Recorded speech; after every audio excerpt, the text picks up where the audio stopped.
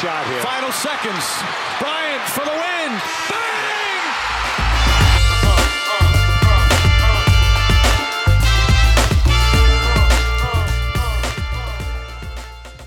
Hello and welcome to Spray the Ball. New show, same bottom feeder athlete, and last but not least, awful fucking takes. I'm joined today by a man of many talents, but his best talent seems to be taking selfies of us all. Sasquatch, how are you, man? Not too bad. Good to have you. Thanks So, for having me on. fabled friend of the show, only friend of the show right now. Give us a bit of a background to your fabled New York Knicks love affair. Knicks, yeah, it's a very strange one. I suppose, like most people, kind of in Ireland, say for example, NBA is not maybe the first sport you're drawn to as a kid. It comes much later when you hit the kind of like mid to late teens, maybe, and you're drawn in by a player, and usually that player makes you fall in love with that club. That's very true. Yeah. But my player was Derrick Rose, pretty much. I kind of started getting into basketball during his MVP season, and then he did his ACL. And like a lot of people, I was just a casual fan of basketball and kind of was just kind of rooting for various different players and stuff like that. And then after a while of kind of continuously watching and then kind of learning a lot of the backstories and stuff like that, I kind of fell in love with what the Knicks represent, in that, like, it's New York, it's tough, it's now they haven't been that for a long time. No, they're mired in mediocrity, and I wonder, absolutely.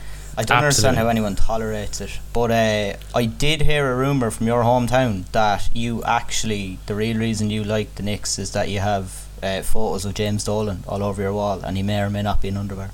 Can you confirm that? James Dolan is a close personal friend. Look at the pressure.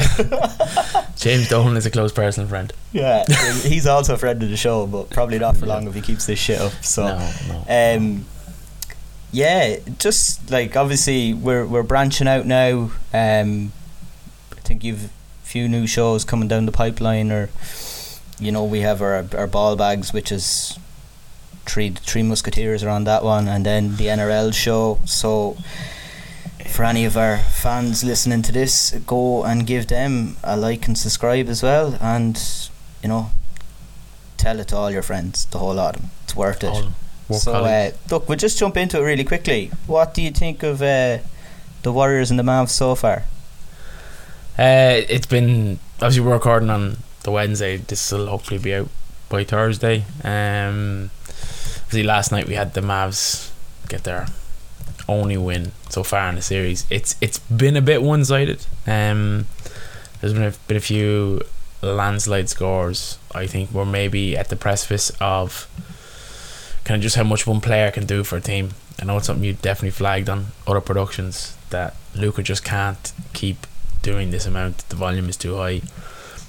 And I was like, yeah, but it's working, and it's no longer working, I don't think. It's a very the modern term that's thrown around now is a heliocentric offense, where everything is just, back in the day of one star teams, which is very, very much kind of dead now. It's kind of, it went from like one star to having 3 stars, like your Miami Heat and your Boston Celtics when they were at their apex, and then it seemed to have kind of whittled down to 2-star league, to like a two-star teams. Like Paul George and Kawhi Leonard are great examples of that, and LeBron and Anthony Davis. But Luka, I think it's a 5-game series. I would be very surprised. I know Steve Kerr was very emotional for his own personal reasons last night. We won't get into that, but you can probably understand he was probably having a bad day of. It's very close to home to Steve Kerr. Very, very, very close to home. Yeah, so. And they're such a well connected group.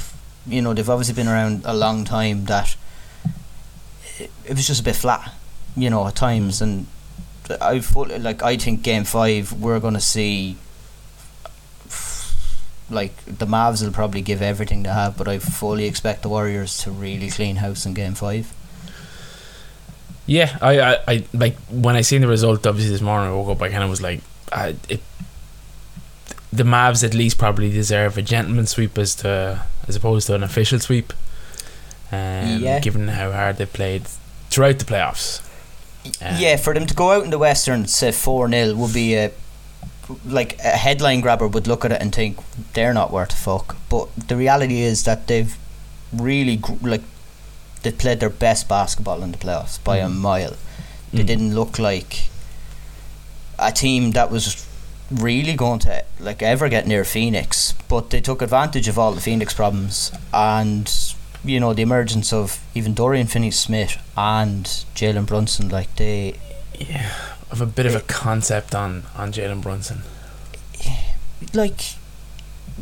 He's a good player. He won his national championship in college. He was an older player that was drafted, but coming down the stretch, he's really shown that he can definitely alleviate some of the playmaking and scoring pressure from Luka, I think. And I think, Luka is obviously at his best when he dominates the ball, but that doesn't really win you championships. It's great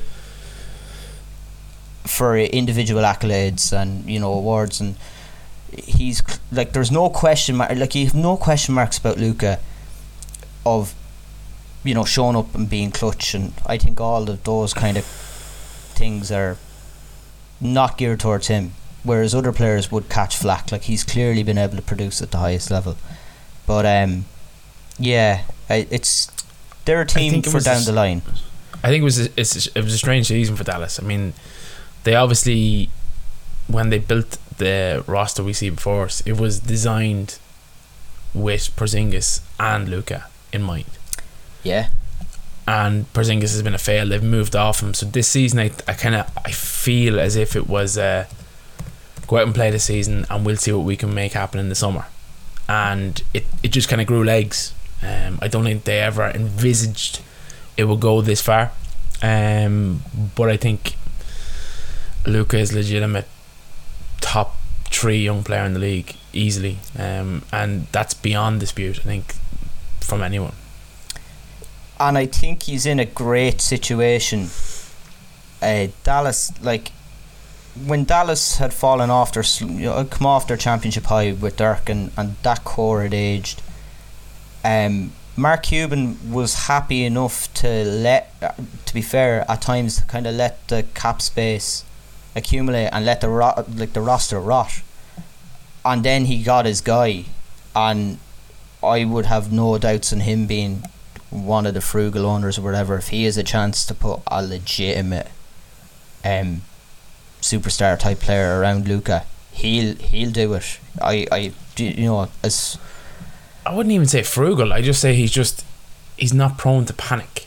I think if you're the GM, I think if you're the GM of say the Lakers or the Celtics, I think you kind of have this unerring kind of pressure to be competitive at least every 3 years. Do you know what I mean? As in, you can't have a 3-year barren spell. Whereas I think Dallas, there's no real pressure. Mark Cuban's he's a clever bloke. Yanks and stuff like that will just know him from kind of Shark Tank, which is their equivalent of Dragon's Den.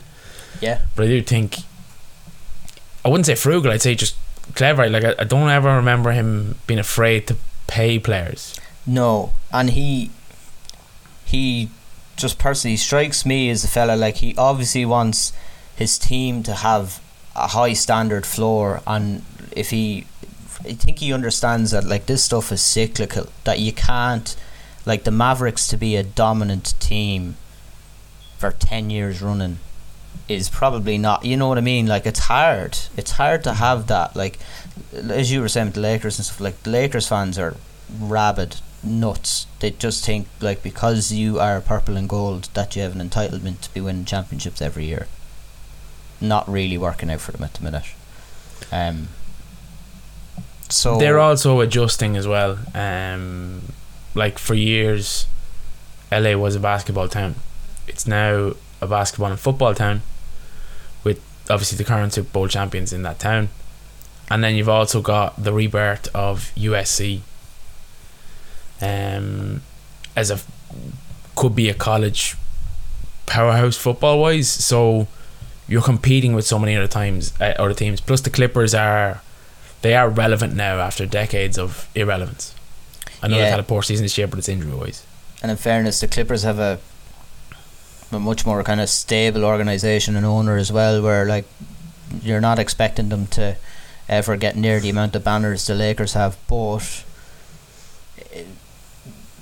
it's like, you know, when I grew up I was a United fan, and now all the kids are City fans because that's what they have. Exactly. It's the same thing, is that the younger generation of fans, I would argue, like, they have more choice, and the Rams just won a Super Bowl, so they're like, jeez, why would I watch the Lakers? Seems a bit dysfunctional.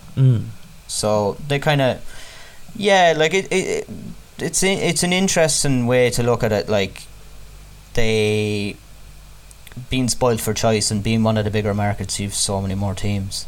But the series obviously that we really want to discuss is this. It's another slobber knocker, Boston and Miami.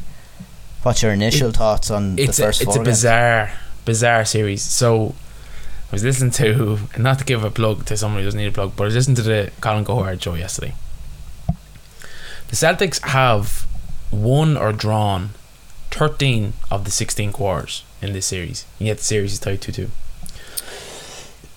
They're actually so much better than Miami, it's strange that it's 2-2.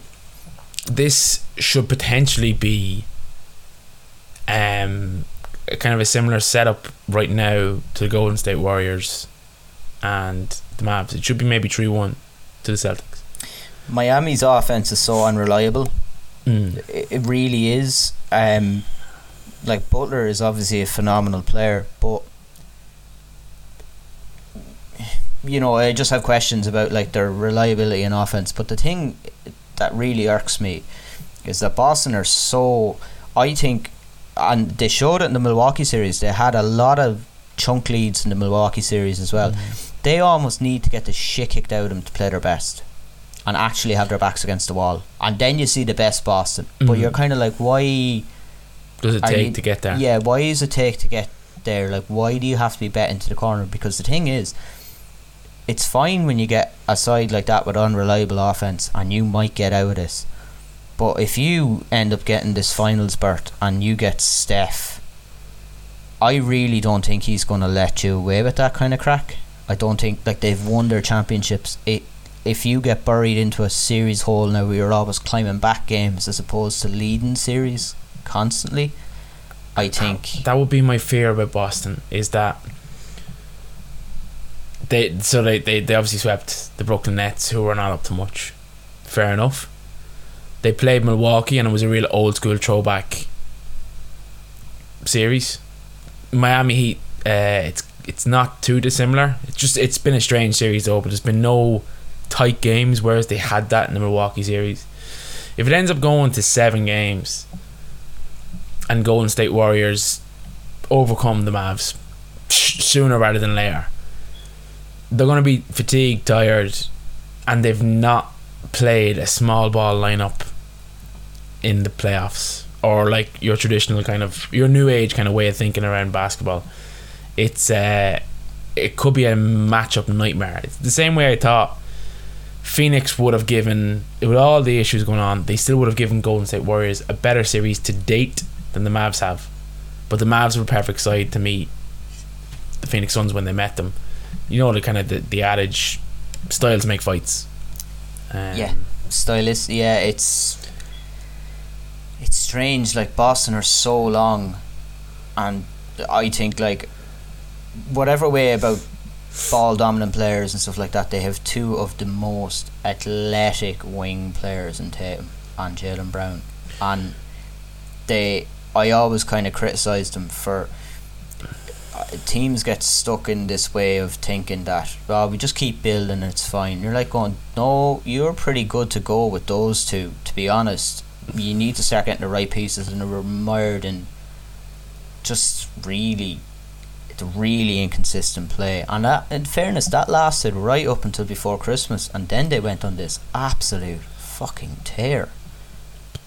That's your backs against the wall thing though, again. Yeah, and every time you see them, they're just racking up wins, and more wins, and like the streak keeps going, and you're like, is it sustainable? Is this what we can expect out of that core of players now next season from the get-go, and the year after, and the year after that? Because then you would really think, right, they're a legitimate finals threat every year, and only until we get to the playoffs are you thinking of that team this year like that.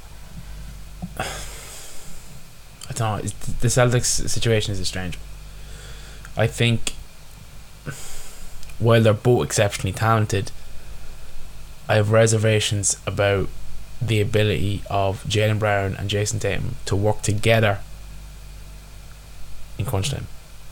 I think it's a difficult decision, but I think the Celtics should move off Jaylen Brown. I think they should trade him now when they'll get maximum value for him, and I think they should build around Tatum, because I think, like Luka, he's a top 3 young player in the league, and he's ascending. Yeah, he's a phenomenal. And that's where I think how they get into this backs against the wall thing is that the game plan breaks down and instinct takes over. Yeah, he's a phenomenal athlete, and do you know what phenomenal athletes like to do? They like to read, and the best place to read is The Athletic, and you can get a month free on The Athletic if you click on the link on our podcast. That was forced. Well, look, fucking I enjoyed forced it. But I'm doing that plug about 2 years now, and I don't think I've ever pulled it off to that effect, so that was unique anyway. Yeah, look, this is my show.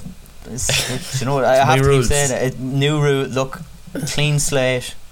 The BFA is back, torturing the radio waves. Can't argue with it. So if I was to push it, like, look, the Warriors, I would be shocked if this got anywhere near 6 games. I'm saying 5. Absolutely. But if I was to push it, really, are you saying Boston in 5? Oh no, sorry, Boston in 6. Or do you think Miami, do you think this is going to be a recurring team where we're going to get another 7 games slobbering? I think we're going to get 7 games. I'm probably going to back the Celtics overall. It's like that stat I kind of threw out that came from Colin Goward. The fact that they have either won or drawn 13 of the 16 quarters, and yet the series is still tied 2-2, suggests to me that there is something awry. Is it a huge issue that they can't overcome? I don't think so, but there's something not quite right with the Celtics, that they're allowing this to happen. Fair enough, I kind of called the coach, obviously from the Ball Bags, is a massive Celtics fan, and I did say the opening 2 games in Miami will be split 1-1.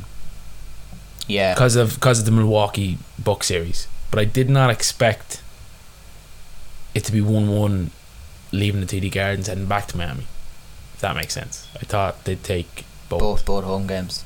I think a lot of it kind of comes down to the personality of their coach, Ime Udoka as well.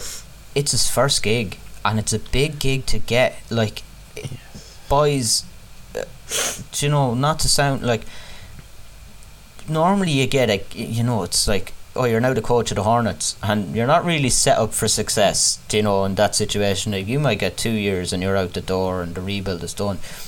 Like, Brad Stevens, whatever happened with the hierarchy in Boston last year, I always thought that Stevens was the next big superstar head coach in the NBA. I did.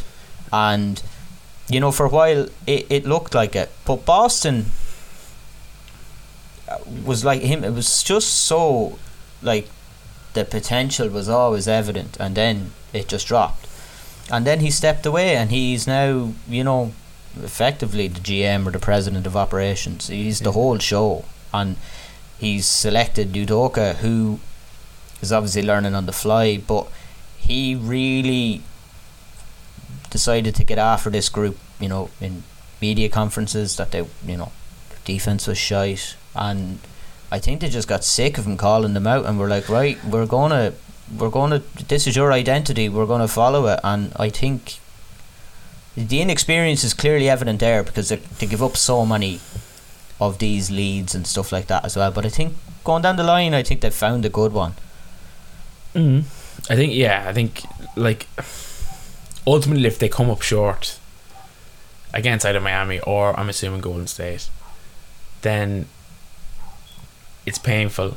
But I think it actually it might do them good. It might leave them hungry in the off season. There's also a fact that because of the volume they're playing, we're seeing them picking up these injuries. Like we seen, there's a game 3 that they lost in Boston, wasn't it? Or is it right in saying that? Yeah, Miami went up 2-1. Yeah, and Boston took a standard Boston taking it back. Bam Adebayo was kind of the star player, but we seen both Jason Tatum and we seen Marcus Smart go off injured. Marcus Smart was also injured in the Milwaukee series. Now they both came back in quarter 4, but they still had to leave with serious injuries. A la Boston loved that. Paul Pierce off in the wheelchair. But I just think the volume is starting to be an issue here. If they want to win the NBA series, they need to drop a gear and they need to just win the next 2 games. Yeah, and look, I've been saying this for a while.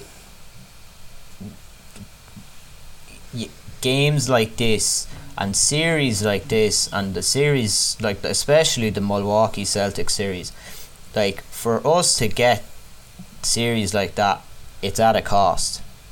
Because of, maybe, I don't know, 72 game regular seasons or whatever way you want to look at it. But if we as fans want to keep seeing these, I don't want to see series where players are constantly injured, or this Chris Paul stuff where he's going to miss games, and you're like, well, would he miss the whole series if 62 game regular seasons were a thing? Or 72? Like, I think 60.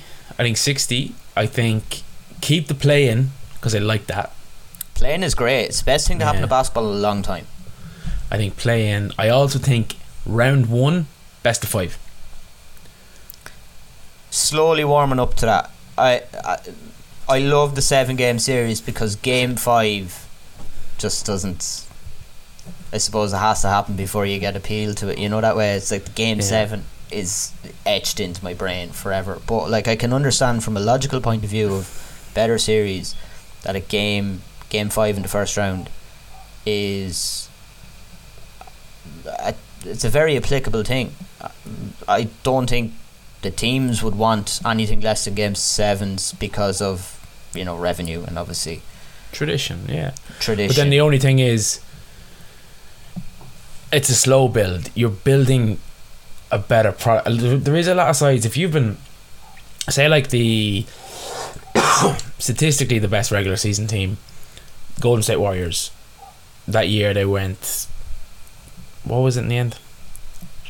Was it Golden State won 72 games. Sorry, they went 73-9 because they broke the Bulls record. And they just burnout and LeBron. But okay, right, but pause it there. Who did they play in round 1? Oh, that year, Jesus. A very old, a very beat up Memphis Grizzlies. Marc Gasol had his and Mike Conley. Randolph. Toby Randolph, is it? Zach Randolph still playing the Memphis Zach Randolph, Grizzlies? I think, very better. But I think that was for Zip. Like, who's paying attention? Whereas if you drop it to a 5 game series, all of a sudden, after game 1, it's almost win or go home. Because if you go 2-0 up, series over. Yeah, the pressure. Look, the pressure of the series just starts straight away. There's no. So, the potential revenue for those round 1 games is increased because there's fewer of them. Now you probably have to go through a season where you're like, to see it then. But that would be my kind of fix. And in addition, dropping it to 60, I think you're removing this whole load management issue I touched on before with Kawhi and that. I don't blame your likes of Kawhi for that, because they're only operating in the system that's provided to them. Yeah, and I think if players are, and obviously a lot of players are gearing towards their load management, when you buy into that, you are accepting that the records from back in the day are not going to be attainable for you anymore. There's very few players that are ever going to get, you know, the 40,000 points. Do you know what I mean? It's just not possible in load management era anymore. So if you accept that, then drop the games, because you know you're not going to get it anyways. So like the reason for 82 games is, you know, I can see why some players would be like, I want the 82 because I want my scoring title, I want my top 10 statistics. It's like, yeah, but you also only want to play 60 games a year yourself, so I mean you ain't going to reach that anyways. Like I think Giannis, in fairness to Giannis, has a chance to really crack some of these records, but like that's 10 years away before we even 10 years, and maybe, you know, I don't know whether he wins another championship or he gets hurt, or, you know, he's the only player I can think of in my head that has a real opportunity. Like even Jokic, who's very much like doesn't leave the ground, and you feel like he is a chance for longevity in his style of play to have a crack at a few records. I don't think he'd ever make a dig at any sort of kind of like serious points record, because he doesn't have that in him. But like his rebound and assists, like he could ideally end up finishing in 10 or 12 years time as, you know, thereabouts the best statistically passer to ever played the game at this pace. But I think, yeah, I'm a big fan of dropping the games, and I'm definitely more of a fan now of the 5 game. When I think of it in my head, the 5 game series will be just even 1 year. Test it, why not? Yeah.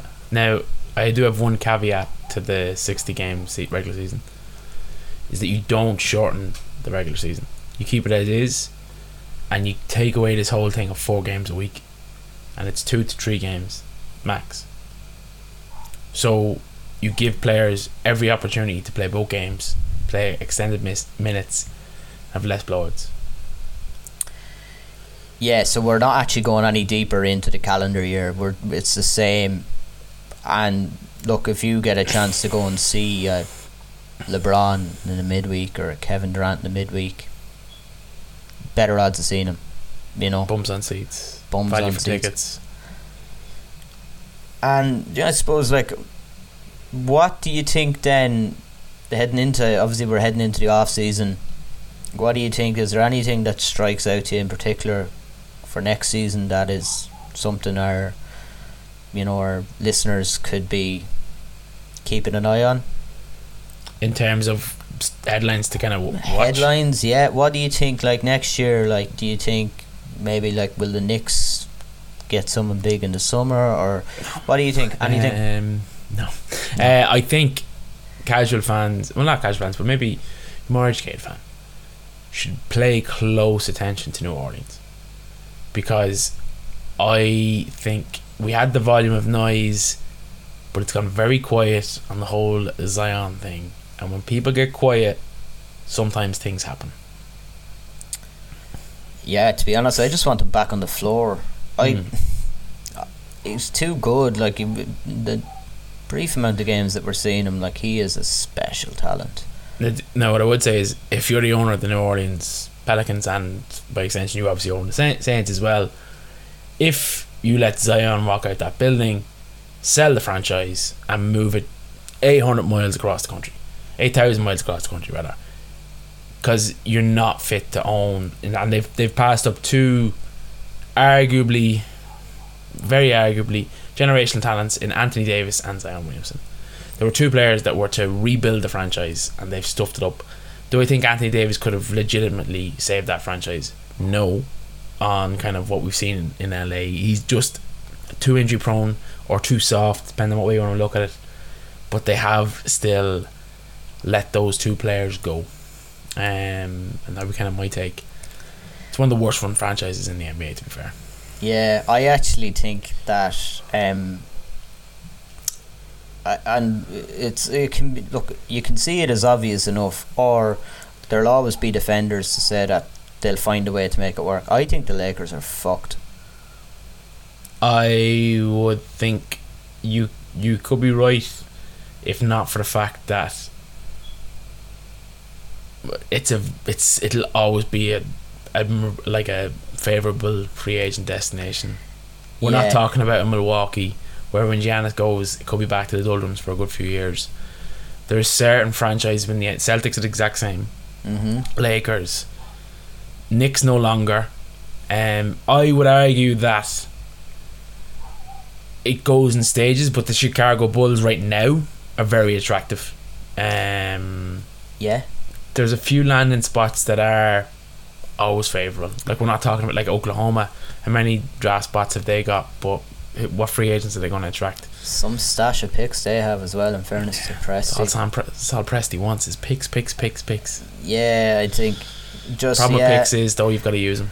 And look, Danny Ainge was the same at Boston, and he's forced basically into, what do they call it, an advisor retirement home gig. Like, you say that, but Danny Ainge, with one, the player escapes him, but with one trade got the 2 picks that ended up being Jason Tatum and Jaylen Brown. So that's very true. I always thought, if you ever said frugal, he was frugal sometimes with the actual picks as well. But I genuinely think the Lakers are in big trouble, purely because I know they're a big free agent destination, but I think that the young talent that's coming out at West now is actually bonkers. Like, Minnesota next year, I think, will take a huge leap. That's my team I'd watch. I think they're going to take a huge leap. Someone has to suffer for them to rise. I think it's LA at the minute, and I think, like, would they trade LeBron? Is that on the cards? Is LeBron James not being on the Lakers roster next year a high possibility? I think it's quite possible. I think for some reason it just made that doesn't happen unless he initiates the move. He fucked it up so bad. Like, I mean, the power he gave him, obviously he decided to, like, look, LeBron will do. Hope PSG fans are listening. Yeah, the Mbappe thing. We're not allowed to. I was told briefly, no, I'm not allowed to talk about that. We're not allowed to talk about it in this show either.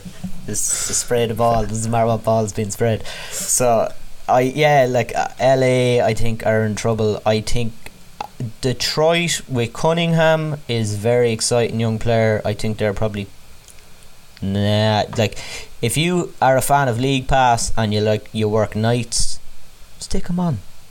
You know, that kind of way. Have a watch at Cunningham. He's a good player. He's a really talented young player.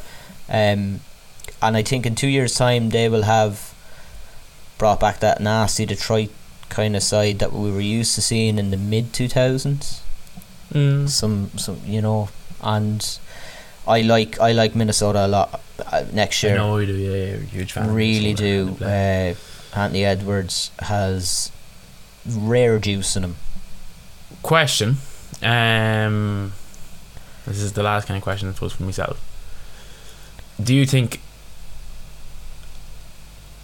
Chris Paul's drop, shall we say, with Phoenix has left a lot more questions about that organisation than we had at the start of the season and as we had going into the playoffs? Do you think is there scope that maybe they say Chris Paul is saying never going to win a championship, he just ain't never going to do it? It's a very... Look, I think the whole thing in Phoenix is that Sarver's probably looking at that side now, and he's very tight with his money in that he may not want to pay DeAndre Ayton. And he wasn't at his best this year, especially in the postseason. And there was obviously a lot of stuff to come out about him, like, this boy loves his video games so much that he's depriving himself of sleep and not... Like, he's like, I'm on 2K and playing with my boys till like 5 in the morning. You're like, how do you do that and not think your performance is going to suffer? I'd still pay him. If I was Chris Paul, I would be going into the GM's office and going, look, I've probably made close to $500 million in my career. I do not need this massive team or player option coming my way. I'd be ripping up that contract, taking the mid-level and paying Ayton. I genuinely would. Now, look, if I was being offered that kind of money, I'd probably tell you to go fuck yourself and not take a penny less either, which is fair. But I think the context is everything. He really probably only has one more crack at this, like legitimately. I like next year. He's one of the greatest point guards of all time. I think if he wins a ring, he's just behind Magic. That's it. Personally, that's all he needs to cement that. I wouldn't agree with that, but Huh? I wouldn't agree with that, but I'm not going to fight you on that. Who's in your head? Point guard wise. I don't know. I just think. You think if Chris Paul, like highly decorated Stockton. career, huh? Stockton. The ring changes the argument, though, doesn't it? At this stage, like the Stockton is very like so much. They're like clearly Hall of Fame player, like wizard point guard, like assist numbers through the roof. But I mean, like he's in this like. Chris Paul is going to suffer the same fate as him, where you just have like nothing to show for. Steph, I don't put Steph. If we're talking rings, yeah, like I don't really like Steph. To me, is not really that traditional point guard player. To Steph me, has changed how the game's played, and that's got to count for more than rings. I don't put him in that I put Steph in a much higher bracket of conversation than Chris Paul. I think the trajectory of where you look at those two guys in 10 or 15 years time is not even going to be close. Like Steph is getting a chance now to get to 4 rings.